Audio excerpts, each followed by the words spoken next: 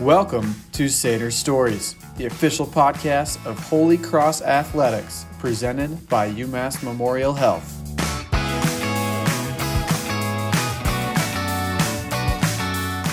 Welcome back to Seder Stories, the official podcast of Holy Cross Athletics, presented by UMass Memorial Health. I'm your host, Kevin Gale. June 23rd of this month marks the 50th anniversary of Title IX's passage into federal civil rights law. Now, Title IX helped unlock access to educational and athletic opportunities for women. Today, there are 3 million more high school sports opportunities for young women than there were 50 years ago when Title IX became law. And right now in college sports, women make up 44% of all student athletes. That's compared to just 15% before Title IX. To give us more perspective on this landmark anniversary for sports equality, I'm pleased to be joined by a Holy Cross Hall of Famer and former, not one, not two, but 3 sports star at the College of the Holy Cross, Mary Fitzgerald Riley. Mary graduated from Holy Cross in 1983. She was a leading scorer on the field hockey team during her junior and senior years. She was a top hitter on the softball team, and because she wasn't busy enough, she was also a point guard on the basketball team and led the Crusaders to a 71-26 record during her career. Mary, I got to say, that is an incredible resume. With a college schedule like that, the first question has to be, how did you do it all? Great question, Kevin. I have no idea now, but it was a different era, right? And obviously that's the point of this whole conversation. I feel very blessed that I had the opportunity to actually do all of this. And I think that's a big change. I think both academics in college and athletics has changed so much. I think it would be very challenging for someone to play 3 sports, especially with all the overlap now. We didn't have all that overlap back in my day. What first drew you to the College of the Holy Cross? You mentioned you're from New York originally. What was so attractive about becoming a Crusader student athlete? I had identified a number of schools, kind of classic comparator schools, BC, HC. I was looking at Colgate. I had some interest in playing sports. I had actually competed for a basketball scholarship at BC and was not selected. And I was talking to Colgate about potentially playing field hockey. So there was some interest. I wanted a strong academic school away from home, but not too far away. And interestingly enough, my grandfather attended Holy Cross, but he died when I was young. So I never had that deep personal connection to the college the way so many others did, but it was definitely on my radar screen.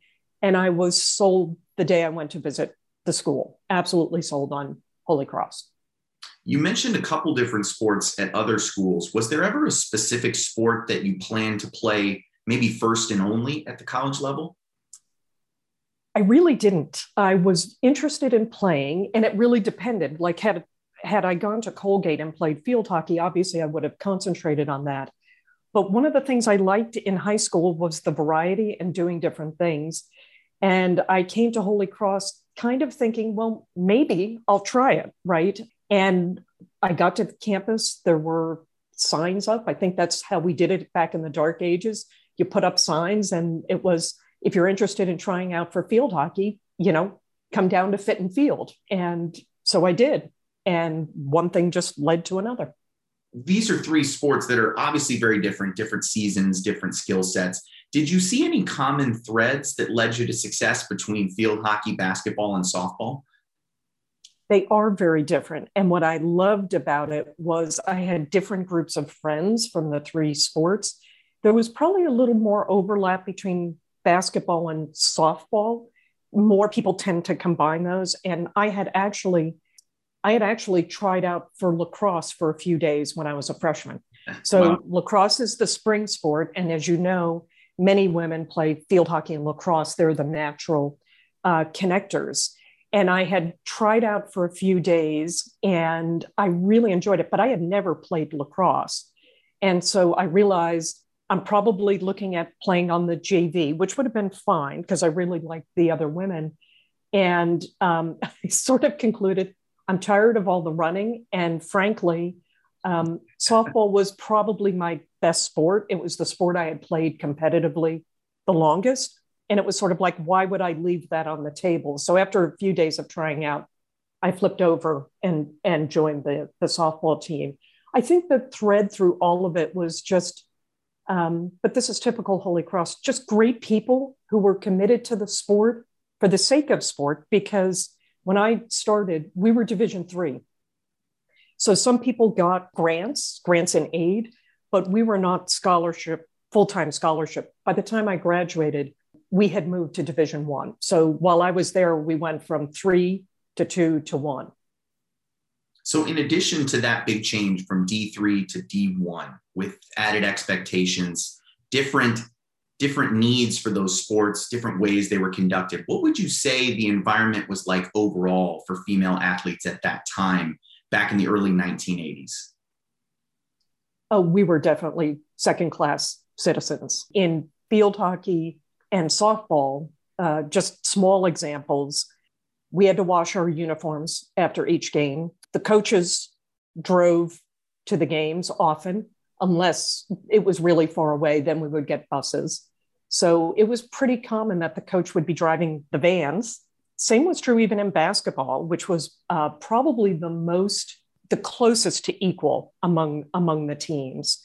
And, we played softball down on Freshman Field. There wasn't the beautiful field that exists there today. It wasn't bad, but it wasn't a real thing. And then it's so great to see the field hockey turf that they have up behind the Hart Center now. But we played on Fitton Field. And of course, we had to work around the football team because we were the secondary occupants of Fitton Field. So, we were really in the early stages of trying to find parity. And I will say, especially among the minor sports, there probably wasn't as huge a gap between field hockey and men's soccer because we were just the lesser sports behind men's basketball, football, and baseball.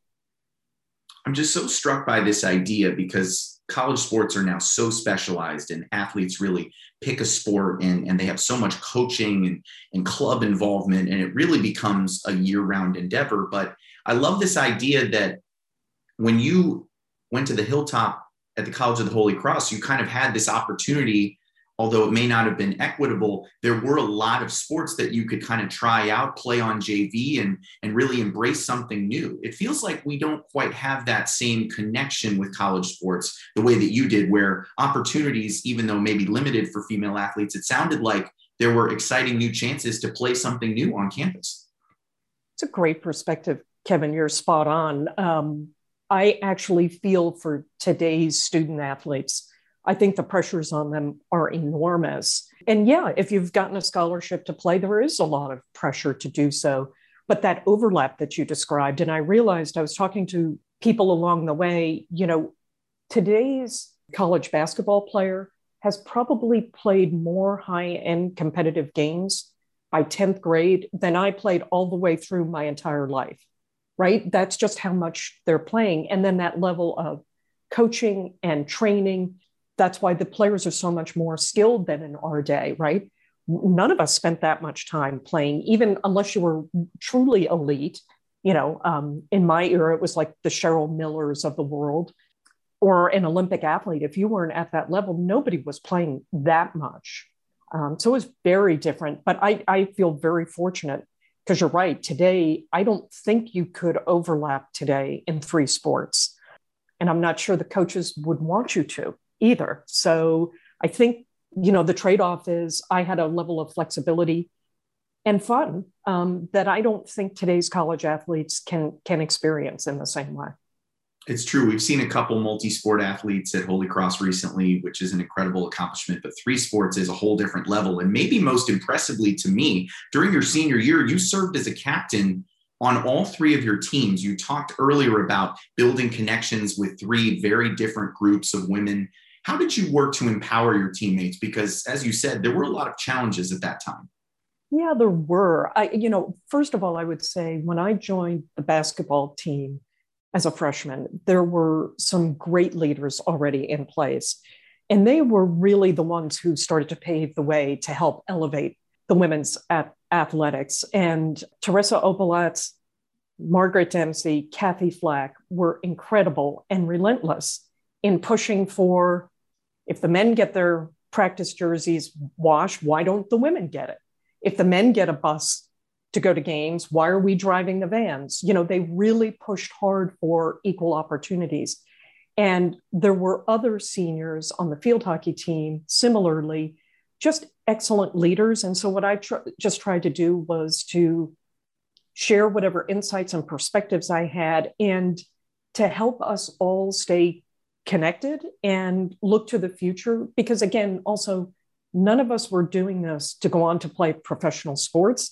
This was a great experience, but it wasn't a path forward for us, and trying to keep it in perspective and trying to keep it fun.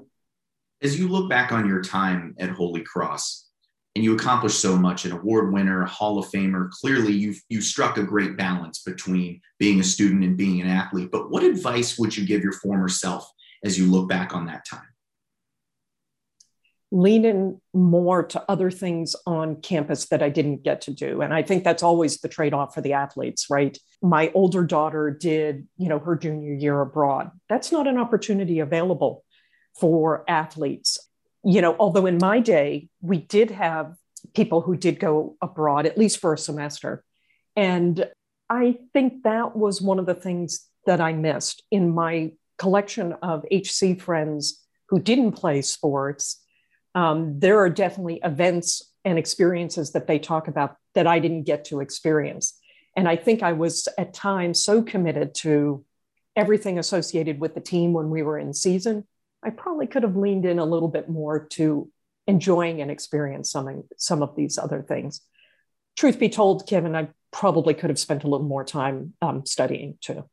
I think a lot of us feel that same way, Mary. I also wanted to ask you, we read some of your resume, some of your individual accomplishments, but overall looking back at your athletic career at Holy Cross, what would you say was the greatest on-field or on-court achievement? Oh, wow.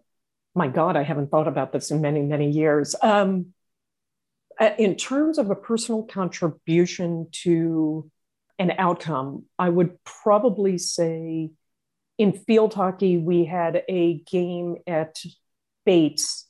I think it was my junior year. It was either my junior or senior year. We were down by a goal and we were in the second half. And I don't really know what happened. I was just determined that we weren't going to lose the game. And I ended up scoring a hat trick. Mm-hmm. And just sort of like, it was one of those things where everything clicked and we marched down the field. Like, on the next 5 possessions, we had 3 goals and we pulled away and we won the game. And then I just offer a counterpoint in a very different way. I take great pride that by the time I was a senior, that I was still on the basketball team, right? By now, we had started to bring in scholarship players. I was fortunate enough to play with a number of them. Sherry Levin is a year behind me. She joined the team. We had a bunch of scholarship players in her year and the following year and the following year. And so I was the only non-scholarship player on the team my senior year. And the fact that I could actually be on the team and occasionally contribute was a source of great pride, because at that point, I had sort of concluded this was sort of the end of my ride. But still in a captain's role as well. So you certainly did contribute. Mary, let's take a short commercial break. And when we get back, we'll continue our conversation right here on Sater Stories. At Fuel America, we've created a place for people to gather, to share their stories. We are a destination, and we are a starting point. Because Fuel America is not just our name, it's our mission. Run, roll, walk. Massachusetts is getting moving again, and UMass Memorial Healthcare is here to do our part. Push, pull. We're the region's leader in orthopedics, with more doctors, more expertise, and more locations than anyone else. Stir, kick, get moving again with UMass Memorial Healthcare's orthopedics experts. Jig, jog. Appointments available now. Call 855-UMass-MD. UMass Memorial Healthcare, a proud sponsor of Holy Cross Athletics. Just across Worcester, WPI graduate students are collaborating on solutions to the world's greatest challenges. Their innovations are transforming everyday lives. And our alumni have rewarding careers in robotics and data science to advance manufacturing and business. What will your impact be? Start exploring today at wp.wpi.edu/grad explore. What does it mean to be relentless? It means providing access to great medicine for everyone. UMass Memorial Health, the relentless pursuit of healing. Find the help you're looking for at ummhealth.org. At Wegmans, we've packed our fresh and delicious salads with incredible flavor. Each one is made with our very best ingredients, like fresh greens, imported cheeses, and our signature dressings.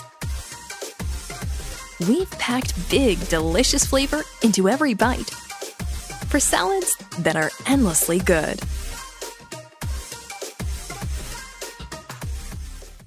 Welcome back to Seder Stories. I'm Kevin Gale, joined by Holy Cross Hall of Famer Mary Fitzgerald Riley.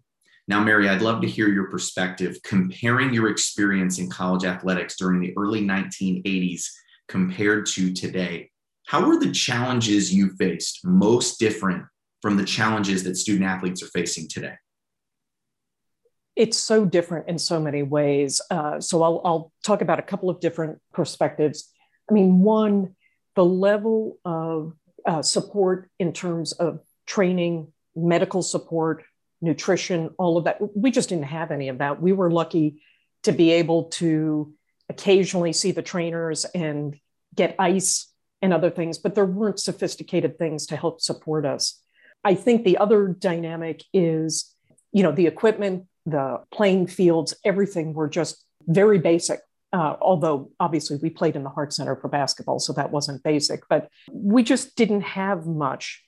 And I think you look at today's student athletes and everything is cutting edge. It's very advanced. And that's great for the student athletes, the care and attention and support of their well-being, physical and otherwise, the facilities. I mean, it was fabulous to see the field hockey team get an upgraded turf, et cetera. I mean, it's just really a big difference. But we talked a little bit, Kevin, about, I had a level of freedom and flexibility that I don't think today's student athletes have. The pressure to perform, the pressure to live up to the scholarship is real. But I think what's the same is, today's student athletes are by and large so much better than my era, but we shared the same passions, right? To compete, to hopefully win, to share in that experience. And I think that's universal, and that really hasn't changed. So while my, field hockey team probably couldn't compete against today's field hockey team, there would be a lot in common between all of the players. That's a really interesting point, because during Mental Health Awareness Month, we hosted a podcast and had a very enlightening conversation with Jonna Shamley from the Holy Cross volleyball team. She just graduated from the college. What advice would you give to those current student athletes who feel that constant pressure you talked about to perform, not only for themselves, but for all their teammates around them? A little bit of what you asked me before, Kevin. Yes, take it seriously, but live along the way. Find the little moments where you can cherish your HC experience beyond just being on the court or on the field. Admittedly, that may be harder for you than it was for me, but right, these are the moments that you live with. You asked me to, remember some events from the sports I played.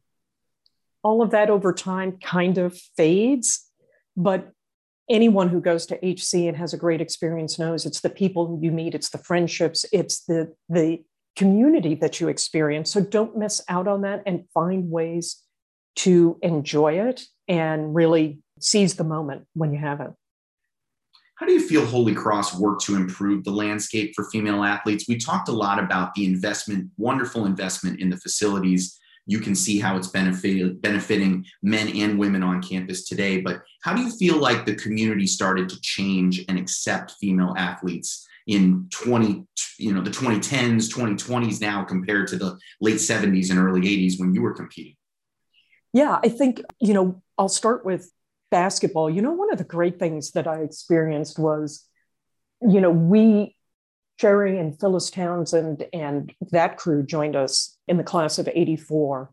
We really sort of took off in basketball. And what was really gratifying was at the time, Father Brooks, who was the president of the college, and his right-hand man, Father Miller, do you know they came to our games and they sat in the stands? And that was really powerful. And we also had, over time, a strong crew of guys who came and supported us. And it was really gratifying, right? You didn't really expect anybody to come. But as we got good, and we had a long winning streak at the Hart Center, I think it was something in the order of 46 or 48 games that we won in a row, you got more and more people. And it's very gratifying today to see much more support for women's athletics. And I mentioned earlier, the minor sports always struggle a little bit. There are a few diehard friends. It's your roommates, it's your friends on the floor who come out and cheer you on. And I think it's just very gratifying to see not only have the facilities, the equipment improved and become better for the student athletes, but I think overall there's a more of a sense of this is worth supporting, even though it may not be as big time. We're not at, it's not the University of Michigan football team, but people are out there supporting their friends and cheering on student athletes. And I think that's fantastic, the recognition that there's something special going on, even if it's on a smaller scale. I think that's great. And it's gratifying to know that more people are out there supporting the teams. I'm sure the players today would like even more support, but I think it's great to start to see the improvement. No, that's wonderful to hear that common thread has continued to grow, because we certainly saw that last season with the Holy Cross women's basketball team on their run to the regular season Patriot League title. Tons of support from male and female athletes and members of the community at large. I want to wrap it up with this, Mary. We've come so far in 50 years. I read off some of those stats at the beginning of the podcast. Female athletes on campus went from 15% to 44% nationwide. There are still things that can be done to make college sports, especially at the Division I level, more equitable for all athletes. I've got to ask you, what do you feel is the next step to continue pushing toward that total equality? I'll offer one dynamic that I still think it's exceedingly difficult for any athlete, male or female. If you're in the hard sciences and you have to do labs and stuff like that, I think it's exceedingly difficult to make that work. And I would love it if not only HC, but other colleges were more open to finding ways to make it possible for athletes to both do lab work and participate in their sports, because I think you lose people who are devoted to these areas. They can't play.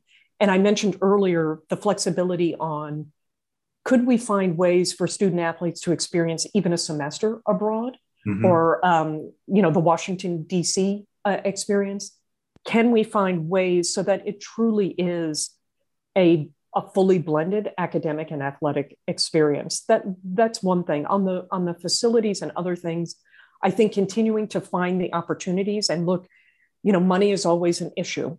But the field hockey team is going to come out. I'm based in California, and they're going to come out here, and I'm thrilled to have the opportunity to see them, because I can't get back to campus on a regular basis.